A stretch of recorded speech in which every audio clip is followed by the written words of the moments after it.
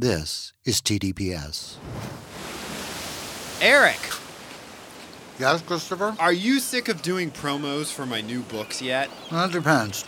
Are we at the beach? Yes, we're at Sapphire Cove, the fictional Southern California resort featured in my new gay romance series coming in 2022. This is alarming. When did we go outside? You were transported by the powerful prose of C. Travis Rice. That's my new pen name devoted to steamy and emotional tales of romance between men. Yeah, no, that's not it. I was about to eat a sandwich in the studio, and now I'm being harassed by seagulls. Brandon, get rid of the seagulls, please. Oh, that's much better. Now I have to pee. First, pre-order your copy of Sapphire Sunset, the first installment in the Sapphire Cove series, which goes on sale March 1st, 2022 from Blue Box Press, when a new member of the resort security department falls hard for the nephew of the wealthy family that owns the place. Sparks fly, and sexy scandal ensues at Sapphire Cove. Could you pre-order that for me? I'm going to run to the little podcaster's room. Brandon, come get this seagull. I can't help it if my writing sets the scene. I know what I'm going to set if someone doesn't come get this seagull. Where'd you get that sandwich? Sapphire Sunset, the first book in the Sapphire Cove series from C. Travis Rice, now available for pre-order. Eric, Yes, Christopher? have you been to my website lately? Why would I go to your website? You're sitting right here. Well, it's the place to find out all about my new books. Why would I go to your website for that? Again, you're sitting right here. All right, well, for people who aren't right here, ChristopherRiceBooks.com is a great place to get information about my new releases. Which you'll give me copies of because I'm sitting right here. Yeah, maybe. But for those who aren't currently sitting in our studio on the Sunset Strip, check out my website, sign up for my mailing list, and check out all the posts on my blog where I talk smack about Eric Shaw Quinn. What smack? Shut up and read this new book I wrote. Fuck that and fuck ChristopherRiceBooks.com. This ad did not go as planned. This was an ad?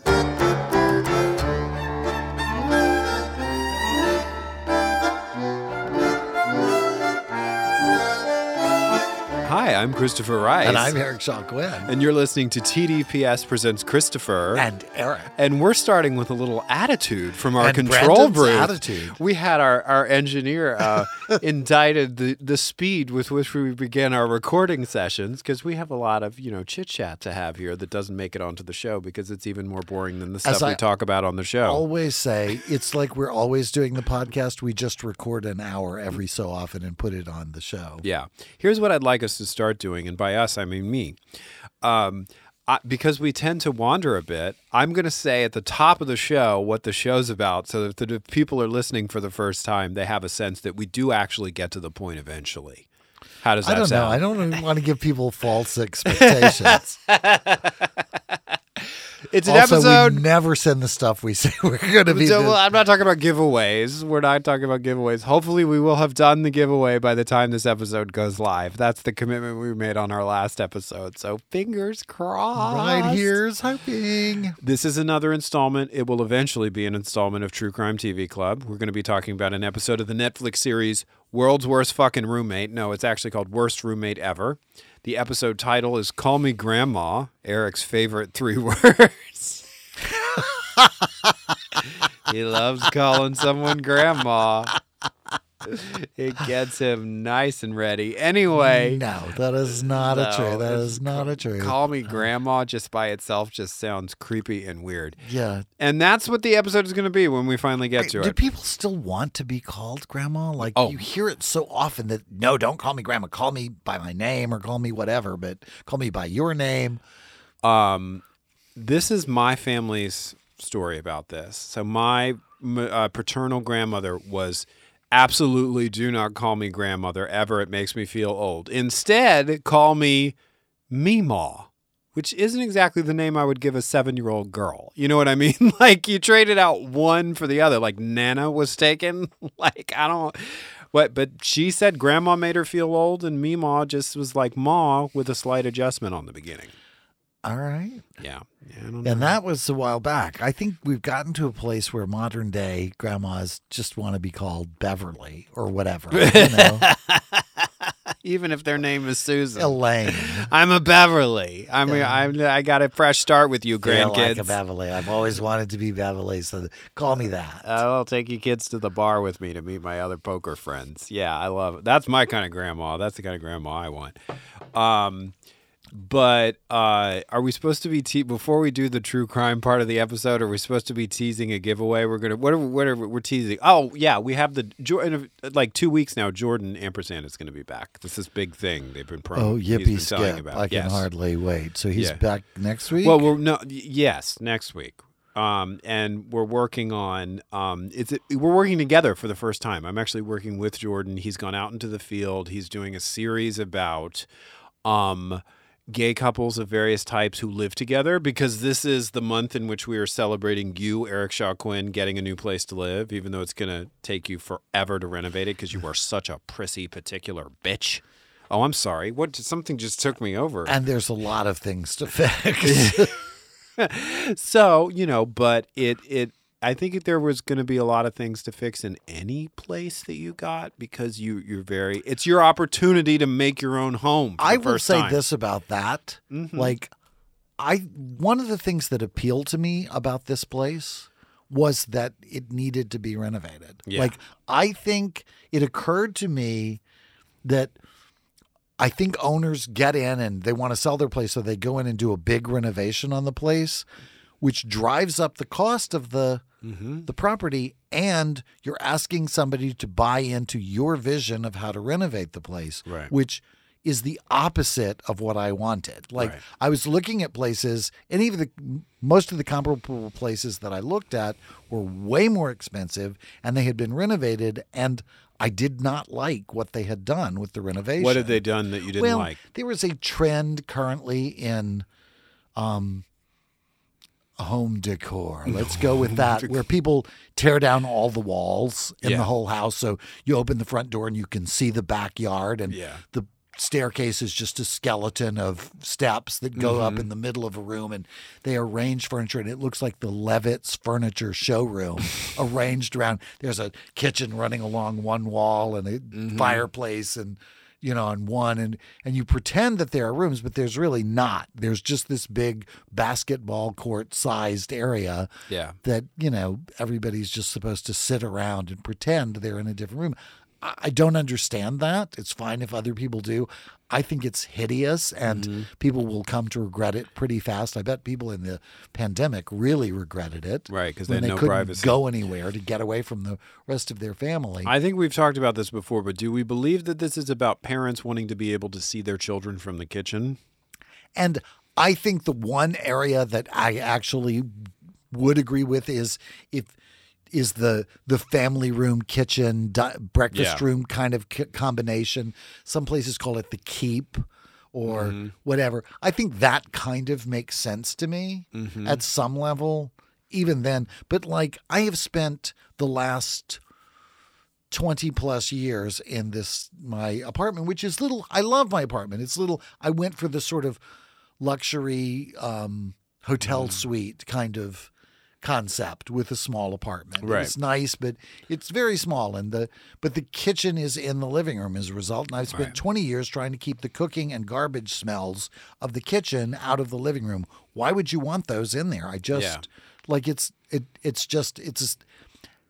a style that is very popular right now, and there's nothing wrong with that. But if you do that, you rule out anybody who doesn't want that, because who would want to pay a fortune to go in and tear out brand new stuff Right. in order to put back the stuff you probably tore out in the first place? During the pandemic, or I should say during the lockdowns, because technically the pandemic is ongoing, you got me into HGTV shows for the first time, and there was a show called Rock the Block, which was a competition show with all their various designers. So And much fun. The winner of the season that I think the first season or second season, I can't remember, were not the best designers, but they were the people who added the most value to the house with the safest sort of flipper friendly Right. installations. That's the object of the Yeah. show. And there wasn't really a great coherent design aesthetic to the finished product. It was just, oh, this had a bowling alley in the basement, or this had this. And they said, when they were challenged by the judges during there was, of course, a weekly competition, they said, the judges said, you played it a little safe this week. And they said pridefully, safe sells.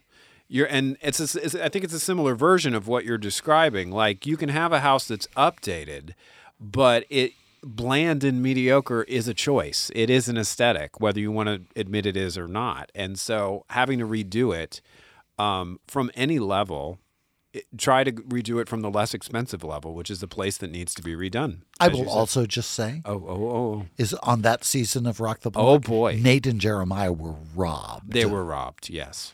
They totally did a much better job of doing exactly what the object of the show was, and they were robbed. Yes. A bowling alley is not something that increases the value of the house. They, instead of a bowling alley, added a second apartment. Yes. To the house. Yes. Which I think is a much more value increasing. Anyway. Clearly, these feelings run deep. Now, but I'm going to put you on the spot. Would you have Nate and Jeremiah redo your house if you could? I would, but I really don't think we would get along. I think we would end up fighting about it because their design aesthetic is very different than mine. I have been back and forth with this and on this topic with you. I don't know how well you would do with a designer. I think you are very particular. I think you know what you want. I do. Yeah. And I like Nate and Jeremiah like for everything to be beige and oatmeal. And I like color and style and particular, like I think they could take my stuff as an accent piece, but I don't think they would want to do the whole room in it. And I want the whole room. Like I want the sort of, we were talking about it the other day. Paul Williams was a famous architect who sort of responsible for the Hollywood Regency period. And that really appeals to me. That's what I'm going to be shooting for as I redo the place that I move into. Talk some about what Hollywood Regency is for people who might not know what we're referring to. We take it for granted here because we live here. But honestly, it's kind of an amalgam of styles. I think it's really, I was noticing when I came in the studio today, the railing on this building, which is kind of 50s modern, is Hollywood Regency. It's a little more decorative. There's aspects of Art Deco to it. There's aspects of sort of country French kind of aesthetic to it.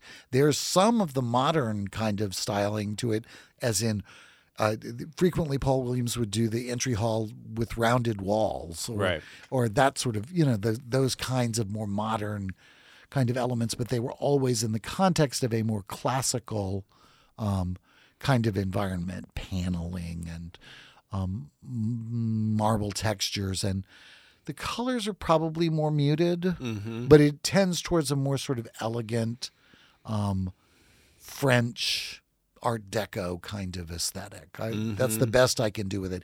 It's its own thing, but I think it's pretty recognizable. Okay.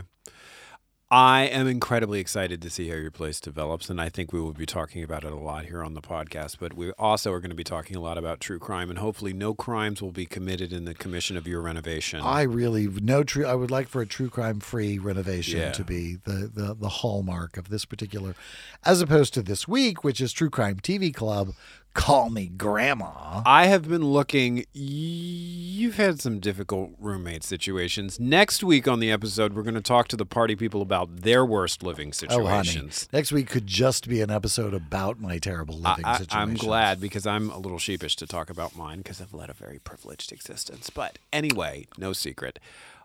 This show, when it first popped up, I thought Eric. When I saw it promoted, I was like, Eric is going to be all over this show. Worst roommate ever is the title of the show. So hard to say which one it would be.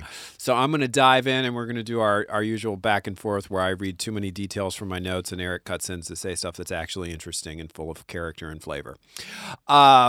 This one started in a weird place. And vegetables and gravy. And garni.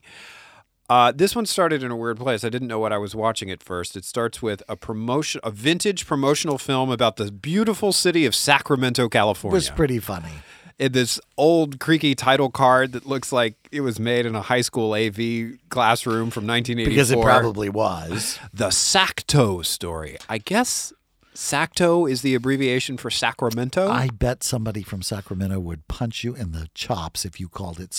It's like calling San Francisco Frisco. Nobody does that. I just think Nobody it would does that. piss people off from Sacramento Absolutely. if you called it Sacto. Or calling it New Orleans. Nobody calls it New Orleans. It's New Orleans or Nolans. Okay, so the Sacto story, ready for the 80s. That's the subtitle. And we get helicopter shots of beautiful Sacramento in 1981-ish, 2-ish, 3-ish. I can't remember. And then we start to hear a police detective talking to us. Never a good sign. That's a story we're going to hear. Always a sign that things have taken a turn. As soon as you're getting philosophy from someone identified as Detective John Carbera, you know shit's about to get real. So he's saying that 1988 was a good time for Sacramento, but it was also a time of widespread homelessness. Because which- Reagan and Maggie Thatcher were in office and poor people were fucked. not laughing at the idea of poor people being fucked. But Eric really clearly remembers these years. and Oh has yeah, feelings this was about the them. year that Ronald Reagan and Margaret Thatcher invented the homelessness problem that we are still contending with today by completely obviating their responsibility to the less fortunate in our cultures. And what had happened here in California was the gutting of. And this is none of this is said in this California, where story Ronald Reagan episode. used to be governor. Yeah, absolutely. The gutting of the mental health system here. It was completely gutted. Ryan blunt- Murphy actually did an American Horror Story Yes. show about just that. Absolutely. None of that is addressed in the episode. No. The episode stays neutral on these topics. But it does point out that the problem began to happen at that time And- when he was in office. One of the first people we meet, one of the few interview subjects in this story, because the lens on this story doesn't go incredibly wide, I don't think, is a social worker named Judy who worked for Volunteers of America. Was Volunteers of America a private organization or a government organization? I wasn't clear on You that. know, I honestly don't know that. My answer would be that it was the modernized version of the Peace Corps. Okay. I think that's true, but I honestly don't know that. Right. Well, she tells us that she was working at the time trying to get people off the street and connected to mental health services. And she took a special shine to a case that she established, a gentleman named Alberto Gonzalez Montoya, because he was having mental health challenges that reminded her of her son's mental health challenges. People called Alberto Bert. That was his nickname. He was born in Costa Rica. He came to the U.S. at the age of 16, and unfortunately, right around that time, he started manifesting symptoms of schizophrenia. The parents, it sounds like, about whom not a lot of detail is given, were overwhelmed by his condition. They put him in an institution which, and this was, I don't know if this is done at all anymore, but they administered shock therapy as a treatment. I don't know where we are with shock. I think it's over. I think they decided that it was completely not useful, but I could, I'm certainly not a doctor. It's always seemed like, how could this possibly do you any good?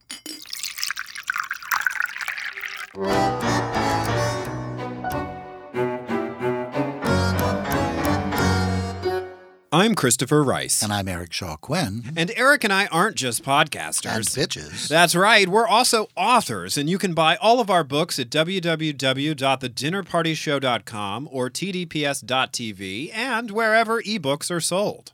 At thedinnerpartyshow.com or tdps.tv, you can check out my Right Murder mystery series. Or sample my Burning Girl thrillers. The best part is, the more you buy our books, the less likely we'll end up filling the spot with an annoying ad for a napkin that counts your calories. The TDPS Network, alienating potential advertisers one promo at a time.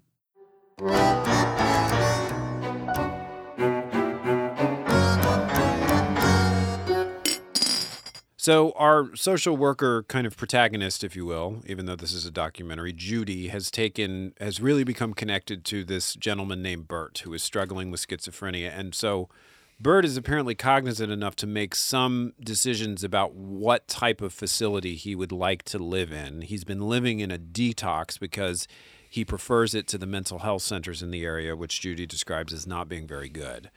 But he is expressing a desire to live in an environment known as a boarding house, which is, I guess, not really a mental health center, but it is a place where somebody, out of the goodness of their heart, It is... used to be more of a concept in the world. Yeah. Like, boarding houses were not necessarily even for, for a long time, a boarding house was a living institution in the Right. world where you might have a job and be doing perfectly good and well, but you would rent a room in a house, and the house would conduct its affairs like a house. Meals would be provided, cleaning would happen, laundry would be done, and you'd just live in one of the rooms there, and you would pay. Your rent would include your participation in the household, Participation. your Right. room and board, and that's where that was a boarding house. And I think it's become now, I don't think that's really much of a thing anymore, but I think that it has become now a way in which people with more depressed circumstances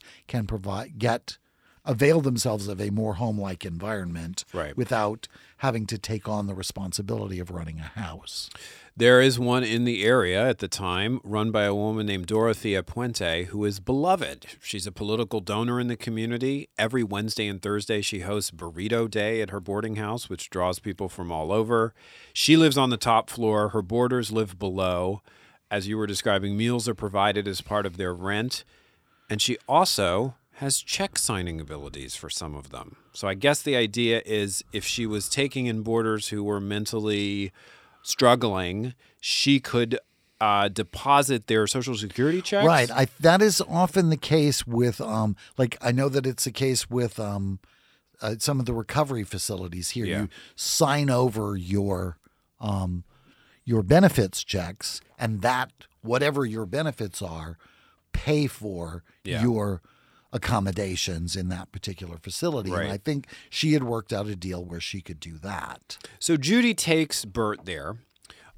She's very impressed with Dorothea. She says Dorothea seems like a very sweet old lady. She's caring for a box of kittens that are nearby during the interview, and I think feeds one of them milk out of a bottle. Judy also meets a gentleman who was a former kind of case of hers, a man named John Sharp there. He vouches for Dorothea, says it's a good environment. He seems to be doing well and thriving. Right. So she puts Bert there. She basically takes care of Bert by putting him in this boarding house with Dorothea. And in the beginning, it seems to work. Bert appears to be thriving. And then one day, Judy calls to check on him, and Dorothea answers the phone and says, Bert's not here. He's apparently gone to Mexico to stay with Dorothea's brother for, and this is a quote now, a fiesta.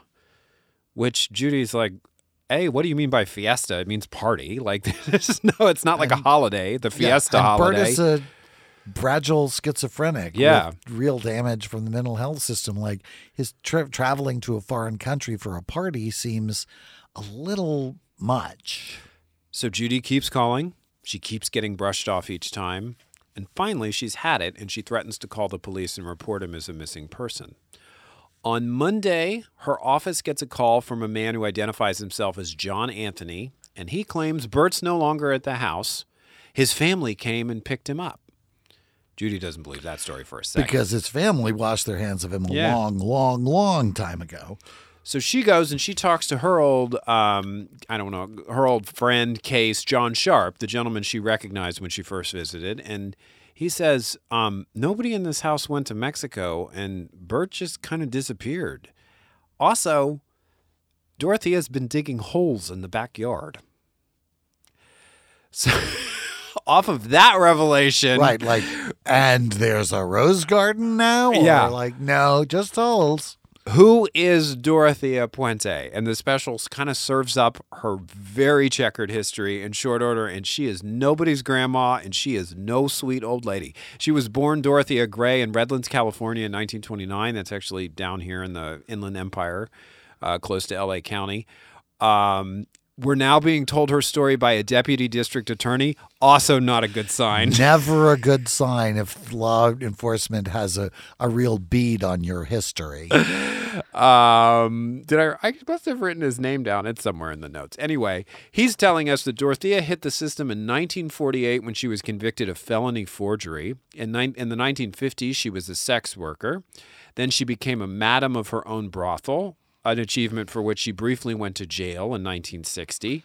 Charming. In 1982, she picked up a man in a bar and drugged his drink. He was given, and I've never heard this term, a stupefying agent. They keep using it as if it's a technical term, meaning he was It was kind of terrifying. He was incapable of moving, but he was aware of what was going He on. could see, but he couldn't respond or move or anything. Yeah, it's And- really Yeah. horrifying. And she was just going through his, not his purse. He didn't have a purse. He But sounds his like wallet, a and cisgendered she male, but yeah, even took a ring off of his hand. off of his hand because he just- was so incapacitated. Yeah, she's really pretty thorough. The other thing is she's not as old as she makes out. But she looks incredibly old. She 'Cause plays she- the part well. And I thought that was kind of brilliant. She reminded me of, I remember one day I was driving down the road in traffic and there was this beautiful vintage T-Bird pulled up next to me at the light. And I looked over and there was a lady sitting behind the wheel of the car, fine looking woman. But she was probably the original owner of that vintage car. She still had the long, 60s locks and the look and the whatever, but they were gray. And Yeah. she was an older woman. And that's what I thought of with this. We have this tendency to sort of put people of a certain age, they become invisible. Yes, right. And they become harmless, and we don't pay much attention to them, and we put them in she couldn't be any trouble because and Dorothea apparently was onto that, so she dyed her hair gray and wore glasses and walked Curls, stooped over. sort of and grandma stuff. curls, yeah. She did the whole thing, and everybody bought her routine, and apparently nothing could have been further from the truth. She was also passing herself off as a medical doctor and taking advantage of elderly women. She would show up with a medical bag and then drug them and rob them as she did the man she picked up in the bar. Charming. So for all of this, she pleads guilty to 5 felonies and goes to state prison for 5 years. And when her name appears in the paper, the family of a woman named Ruth Monroe contact the district attorney who handled the case, specifically her son Bill, and they say, "We think Dorothea killed our mother." Their mother was dating a man named Harold who took her to a restaurant called the Flame Club. We're going back in time now, where Dorothea was working as a part-time cook. She was real friendly, and she said, "Call me Grandma." So, we're even further back in time, and she's already being called Grandma. So this is She said to the kids. right, the 70s, and we're meeting her in the... Anyway, okay. Yeah. She's already playing the harmless old woman role. She convinces Ruth to invest in her restaurant, which never makes any money, so she keeps hitting her up for more money and more money and more investment money. Harold, Ruth's beau, or I guess they married at some point, who introduced her to Dorothea, who I wanted to know more about. How did he know Dorothea? He gets terminal cancer, and so I guess he passes away, and so Ruth moves in with Dorothea.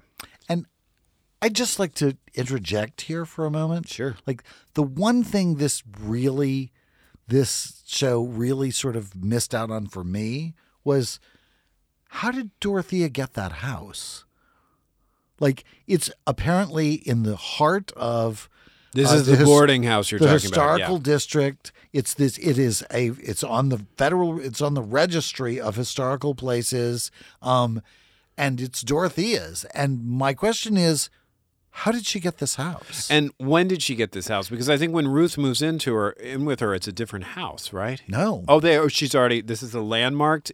They keep showing it. It's a Victorian. Yeah. There's even another show on, I think, Discovery where they do a renovation of this house. Oh my God. Where I think it was the premise of the show that didn't really pan out. Mm-hmm. The pilot is up, and almost spilled my tea there. 'cause I'm I'm getting so excited about Once it. we're talking about houses again, Right. you're getting worked up. But it's where you renovate murder houses. Charming. I don't know how she got this house, but it's Yeah. I think it's really a missing piece in this story. It is a very Maybe big, it's from her days as a madam. I don't know. or she had more days as a madam than were identified in the show or proved in a court of law. So Bill, Ruth Monroe's son, who has approached the district attorney, says, "One day I showed up at their house and my mother was drinking, and she didn't ever drink. But she said she was so stressed out about this restaurant that never made any money and stressed out about how much money she had to give Dorothea to keep it running, that they were at the end of their rope and the restaurant was closing. So she's drinking creme de menthe, which is not like her. And Or then anybody, because that's like a ice cream topping. no, I never had it when I was drinking. I never. It's had really it would be like I'm having a glass of pancake syrup. pancake syrup Yum. and amaretto Yes. or something like that. No, amaretto is pretty drinkable. Yeah.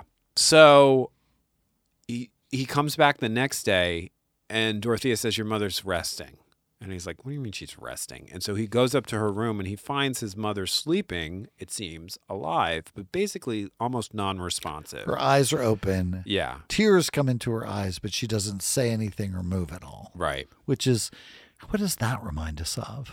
The next morning... She is stupefied. Right? And the next morning, Bill gets a call from his sister saying that their mom died.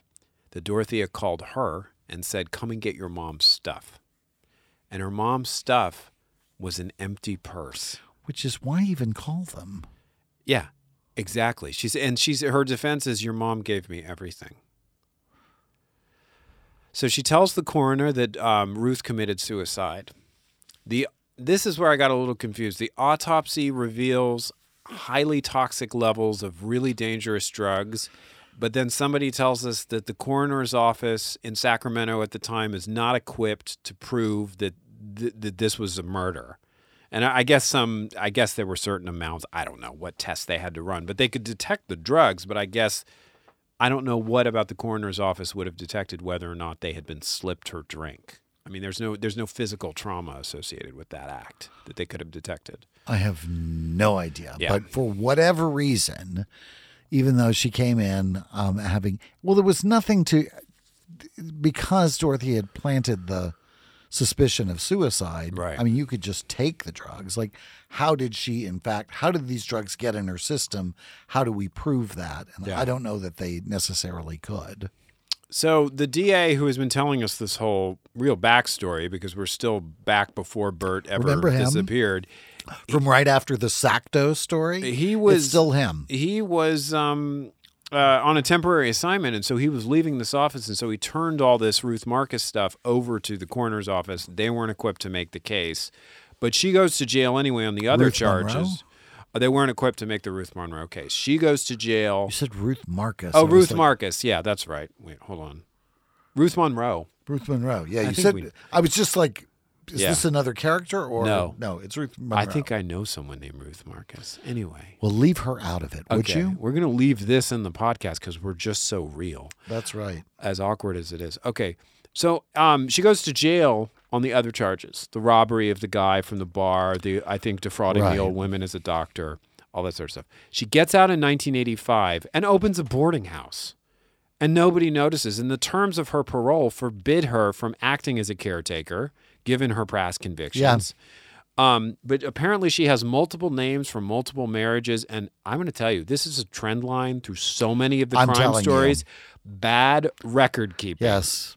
People are not able to. The Catholic Church, perpetrated horrendous crimes on Yeah. people for years based on bad record keeping. Like, And moved him to a new place and changed his name slightly. Yeah. And he was all new again. All those child molestation charges just sort of melted away. And I'm not attacking Sacramento because I don't think this problem was unique to Sacramento, but this is a big thing in the Golden State Killer case, which we saw in Are You Gone Absolutely. in the Dark. He was killing people in adjacent counties, but those individual counties were not, or municipalities, Communicating with each were other. not communicating with each other. Yeah. And there were some personalities there too, because when people tried, they were like, "Get out of our case. This is our case." I mean, Yeah. territoriality can contribute to that, but just bad fucking records. But yeah, like even if there was some kind of it's about the records. It's not about the personalities because you don't need a personality to look something up. Right, exactly.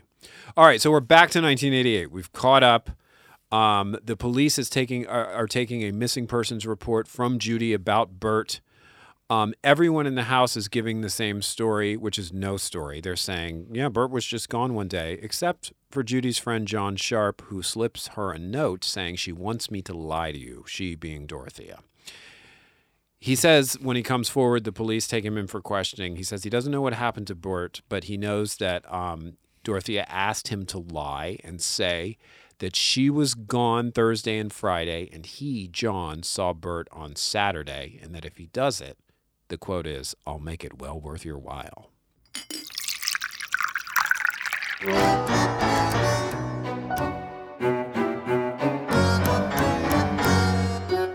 I'm Christopher Rice. And I'm Eric Shaw Quinn. Do you have a question or comment about this podcast? Then come share it with us on our Facebook page at facebook.com/The Dinner Party Show, no spaces, and we'll do our best to answer it on the show. Just watch out for our aggrieved manservant, Shea Butters. He moderates the page, and he's been known to talk smack about the two of us. Most of what he says about you is true, though. We can discuss this later.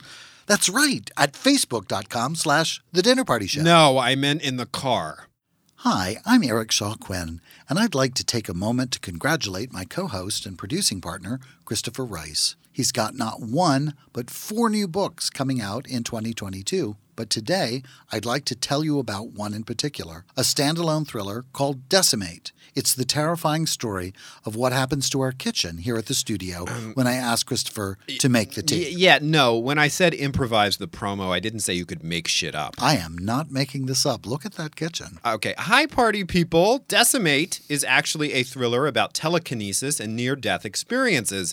The page-turning tale of a woman who becomes convinced her brother is being held hostage by a supernatural force following his death in a fiery plane crash. It has nothing to do with tea or our kitchen, and you can pre-order it on Amazon now. And while it is spine-tingling and terrifying, it is nothing compared to what I'm going to have to order off of Amazon to clean up that kitchen. Will you shut up about tea and our kitchen? Oh, I never shut up about tea.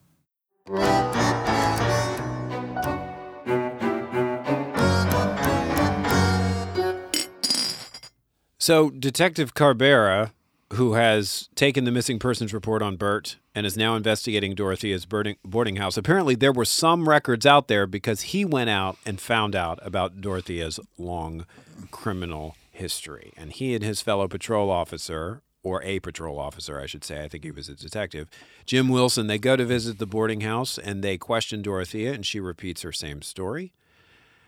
And I'm sorry, parole officer. I got my own notes wrong. Jim Wilson is Dorothea's parole officer. Yeah, that makes more sense. And he goes with the detective to her boarding house. They start to question her. She goes quiet because he says, "What is this house here? What is this operation you're running, given that, you have a history of running brothels?" Right. And she looks at her... taking advantage of disadvantaged people. She looks directly at her parole officer and says, "I'm in violation of my parole." Like, she immediately admits it because the parole says she cannot act as a caretaker. Right. Or pose as one for criminal reasons. She's never acted as a caretaker. She's never actually been a caretaker anyway. She's just been a criminal. She lets them search. Like, this is the other weird part of it. She really doesn't put up a lot of resistance. She's acting like someone who expects to be able to worm her way out of this. And given what we're about to find out, there's not really... Anyway, the detective searches the boarding house and keeps finding, like, empty bottles of diazepam everywhere. Like, things that could be easily used Little blue pills in the back of all the drawers. And then he asked for permission to dig in her yard because John has told the story of the people digging holes. And she's like, yeah. Which is like, have you never met a lawyer, woman? I'm not trying to advocate for this psycho, but it was like, okay. So these 3 men, the Detective Carbera, the parole officer, and somebody else, I think from the Sacramento Police Department, they go out into the backyard and they just start digging holes. And the detective tells us that he starts hitting what he thinks are pieces of leather that look like beef jerky. I know. And then his shovel, we're getting, Eric's pulling a face. Then his shovel strikes something hard. He yanks on it. He realizes it's a human femur and it's attached to other skeletal body parts. And you guessed it, the leather was actually human flesh. But this body is in an advanced state of decomposition. It's not Bert. So they don't know who this is, and they don't have her on anything relating to Bert's disappearance. Dorothea never flinches. She denies everything. I don't know why the body's there. It wasn't always my house. This was a strange moment for me in the whole thing because they took her in for questioning and whatever, and then they went back to do more exploration, and it was like, I'm sorry, I feel like there's enough. She's already in violation of her parole, which means you go back to prison. That's what happens when you violate your parole.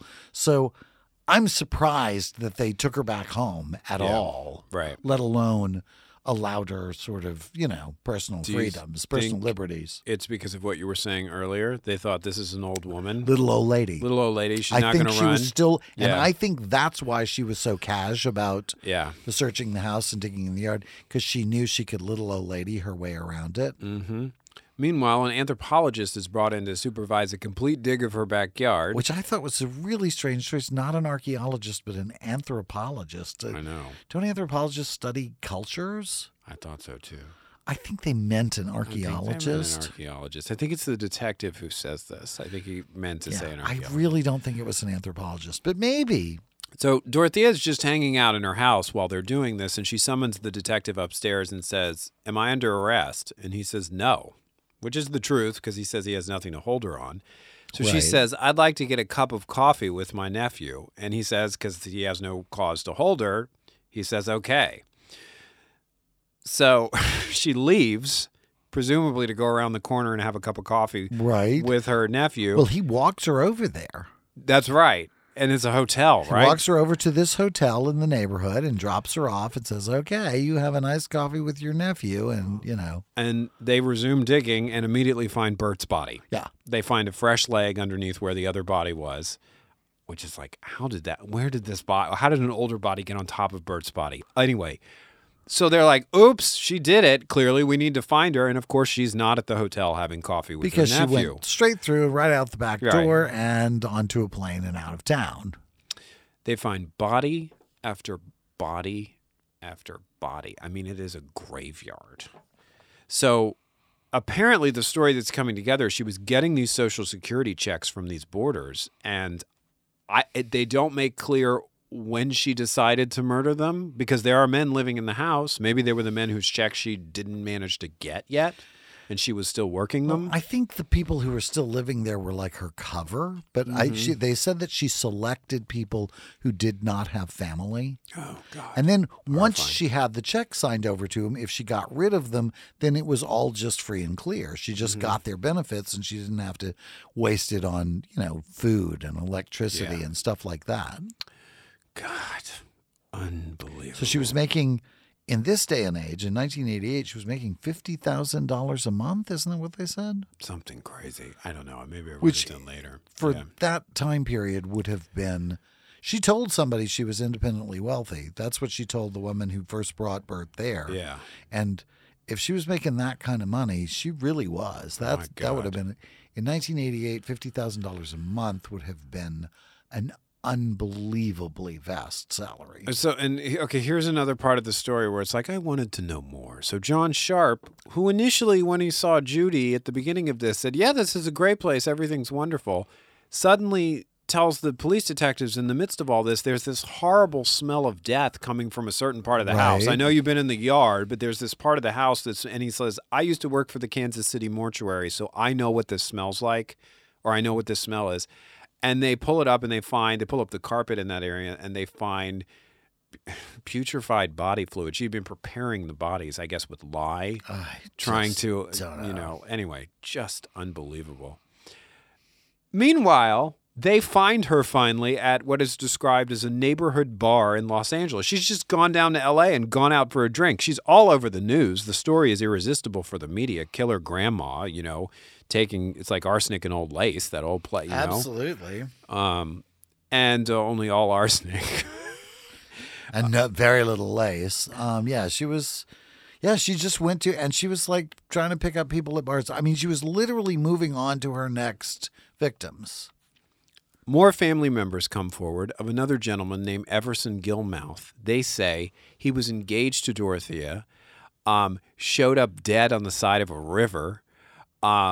It's like, how many, again, no records, no cross, Although I will say, for a moment, in Dorothea's defense in this particular case, and it's not okay that she killed him, but he became enamored of her while she was in prison for drugging men and taking advantage of her. Right. Oh, that's right. Them. Yeah. And I would think if you were going to become the lover of somebody who was a prison pen pal, you'd at least want to pick somebody who's not guilty of exploiting, if not killing, people who are very much like you. Yes, right. Absolutely. That just seems really really? They struck up a pen pal correspondence as she was in jail for drugging and defrauding older people. And he was that person. He was a profile of what Yeah. she was. So he moved in with her and then went missing, and then his dead, lifeless body was found by a river. And meanwhile, Dorothea, after he went missing, continued to send postcards giving his sister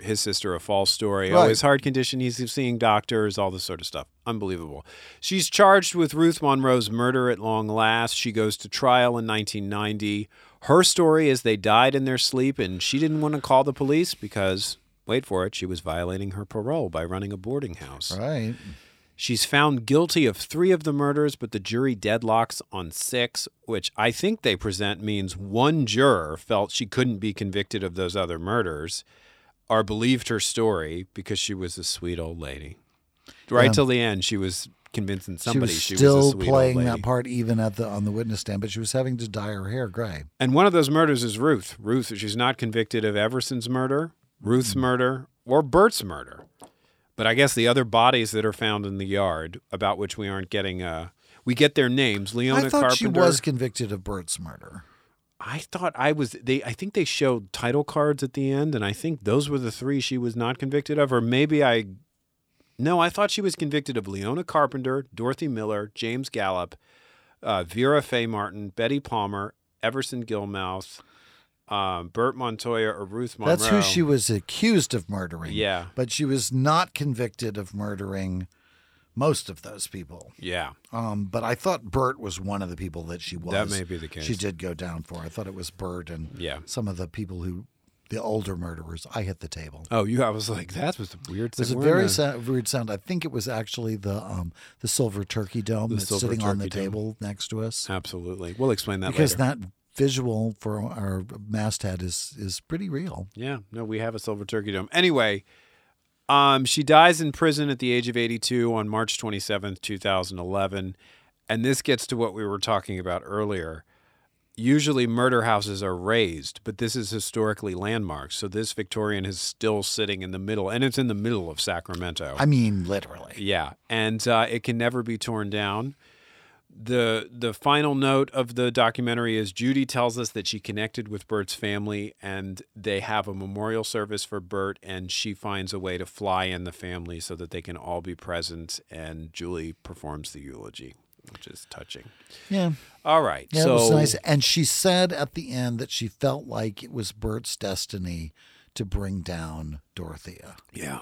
That it was a tragic circumstance. It broke her heart. She broke down several times talking about it, but she felt like that was ultimately the thing that he gave us. That was the gift he gave us all, was he got rid of this, I mean, just psychotic monster. Mm-hmm. I What don't, a psychopath. like, no regard. We look at a lot of people who don't have regard for human life, who see people as objects, but there's maybe it is the sort of sweet old lady act that made this even more horrifying to me, this sort of leisurely way she seemed to dispatch and murder people and go through life with an almost quietude about her. It's like, They said she had a brutal childhood, but my God, Grandma must have really done a number on her. yeah. And they don't give any details about the brutal childhood. No, not really. And I think sometimes those are held back because sometimes these specials don't want to be accused of justifying the behavior of somebody this awful. But Well, I I'm sorry, think- there isn't a justification. Yeah. Having a terrible childhood is not a reason to be a serial killer. Mm-hmm. Like, it's not, it Absolutely. doesn't make it, oh, okay, you had a bad Yeah. childhood. Well, never mind that. Go kill all the people you want to. That isn't a thing. Well, aside from the fact that, as you already said, you think she was treated differently because of the little old lady act. Absolutely. Was there anything else you wanted to hear more about, or was there, I always like to say, was there a story Eric Shaw Quinn heard that the people telling the story didn't hear? No, honestly, it seemed pretty straightforward. The parts that were the most challenging for me was her position in society, and that house and all of the accoutrement that contributed to that. I was like, so she just got out of prison and set herself up as a philanthropist socialite in the middle of town. Like, she didn't even go to a new town. Yeah. You know, I thought that was really odd. Maybe it was a very transient society. Maybe there weren't a lot of people to no memory of her. And maybe it was because she took advantage of disadvantaged people. And so that made there was less of a record. But I thought that was a strange component to the story, and I would like to have known more about I it. agree. I got the sense, too, that everyone she targeted, even prior to the boarding house, was suffering from some sort of cognitive or mental issues. I don't know if that was Yes. true of Ruth Monroe, but there seemed to be a sense of that. I felt they didn't say that about Everson Gilmouth, is that she started a pen pal correspondence with someone who had some mental struggles, who couldn't quite comprehend who she really was. and responded to her affection. Maybe. Against his better judgment. But people have made terrible choices in relationships without Absolutely. suffering There are from plenty cognitive of like impairments. horrible serial killers who get jailhouse romance with people from, the outside. I think one of the Menendez brothers, and I don't think they're horrible serial killers, but I think one of the Menendez brothers is married. The Night Stalker was married. Yeah. The Night Stalker got married somebody in prison. who, In prison, right. got married. Like you could look at the Night Stalker's crimes, what he was convicted of, and still want to even talk to him, let alone. And the Night have a Stalker romance and be pled married to him. guilty, I think. I can't remember. I don't think the Night Stalker pled innocent ever. Didn't he claim that it was the devil made him do it? Or I it was don't remember. demonic I read a possession or- story. The Night Stalker book is a book I wish I could unread. I read it years ago as research for a novel I wrote called Light Before Day, which didn't really end up being about a serial killer. But there were details in it about the detail of somebody going off crack to become a better serial killer. Like it's more comforting to believe that in a fit of drug-induced psychosis, somebody lost their mind and committed a horrible act, but somebody consciously cleaning up their act to kill better, to break into people's homes in the middle of the night and just do hideous, sadistic things. Yeah, He was in a class by himself. And I think Dorothy is in that same class. Well, and then Dorothy reminds me of Pam. Pam. Oh, the thing about Pam. Yeah, I was like, not our friend Pam. I think Pam could We have, know not. or even our enemy Pam. No, the thing about Pam. The thing about Pam, that's yeah. Pam Hupp, the Dateline Yeah. special. We did an and episode I think on that. she could have grown up to be a Dorothea. Yeah. Like she was starting that same sort of thing, seeing people as a means to an end and not as people. Like Yeah. she killed her best friend because she wanted that insurance. She threw her mother off the balcony because she wanted that insurance. She Yeah.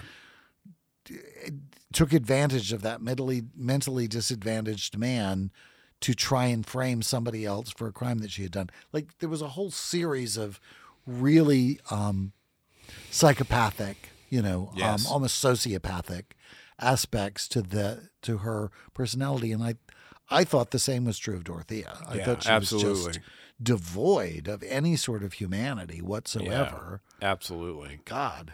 Absolutely. Okay, so next week our theme continues, but we're taking a little break from True Crime TV Club. We went to our party people for one of our Wednesday questions on the Facebook page, and we asked them the following: what is the worst living situation you were ever forced to endure, and how did you get free of it?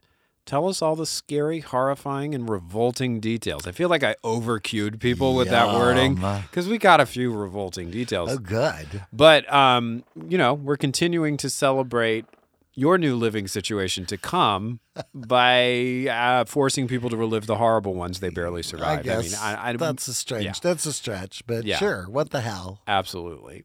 And I'm struggling over my answer to that one. I'm not exactly sure what I'm going to say. That's I think everybody's experience is their own. Yes. Like there are things that seem terrible for my life that I would say are terrible things in my life that maybe somebody else wouldn't think were terrible. And even I don't see as the most, like, even compared to the other stuff that's happened in my life, don't seem like the most terrible. But because they are to me, then that's all that matters. Absolutely. Don't you think? Terrible is relative. Right. Terrible is my relatives. No, Relatives are terrible, Relatives too. are terrible too. Relative, can't pick your family. But you retitled our next episode. What are you going to call it? Get Wrecked? I was going to call it Home Wrecked. Get yes, Wrecked. The Okay. Get Wrecked episode. And Jordan Ampersand's Redemption is next week. You're going to be so pleased. He's been working Jordan so hard. Ampersand's Redemption? Yes. That seems like a lot to ask of Well, a redemption? he's very excited about your new living situation. He wanted to contribute something special. He is not coming to my new house. No, he doesn't have to come to your new house, but he wanted to We'll contribute see. to the theme of the special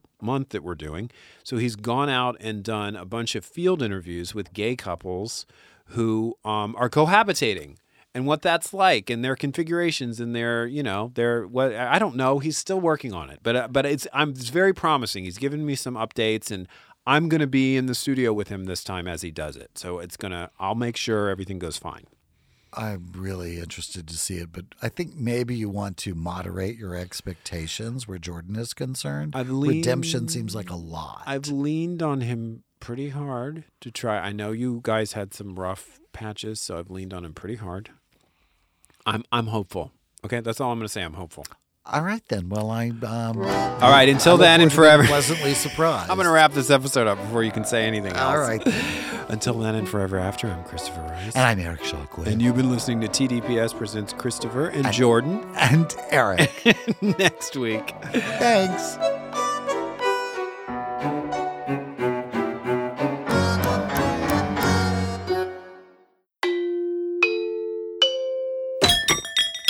This is TDPS.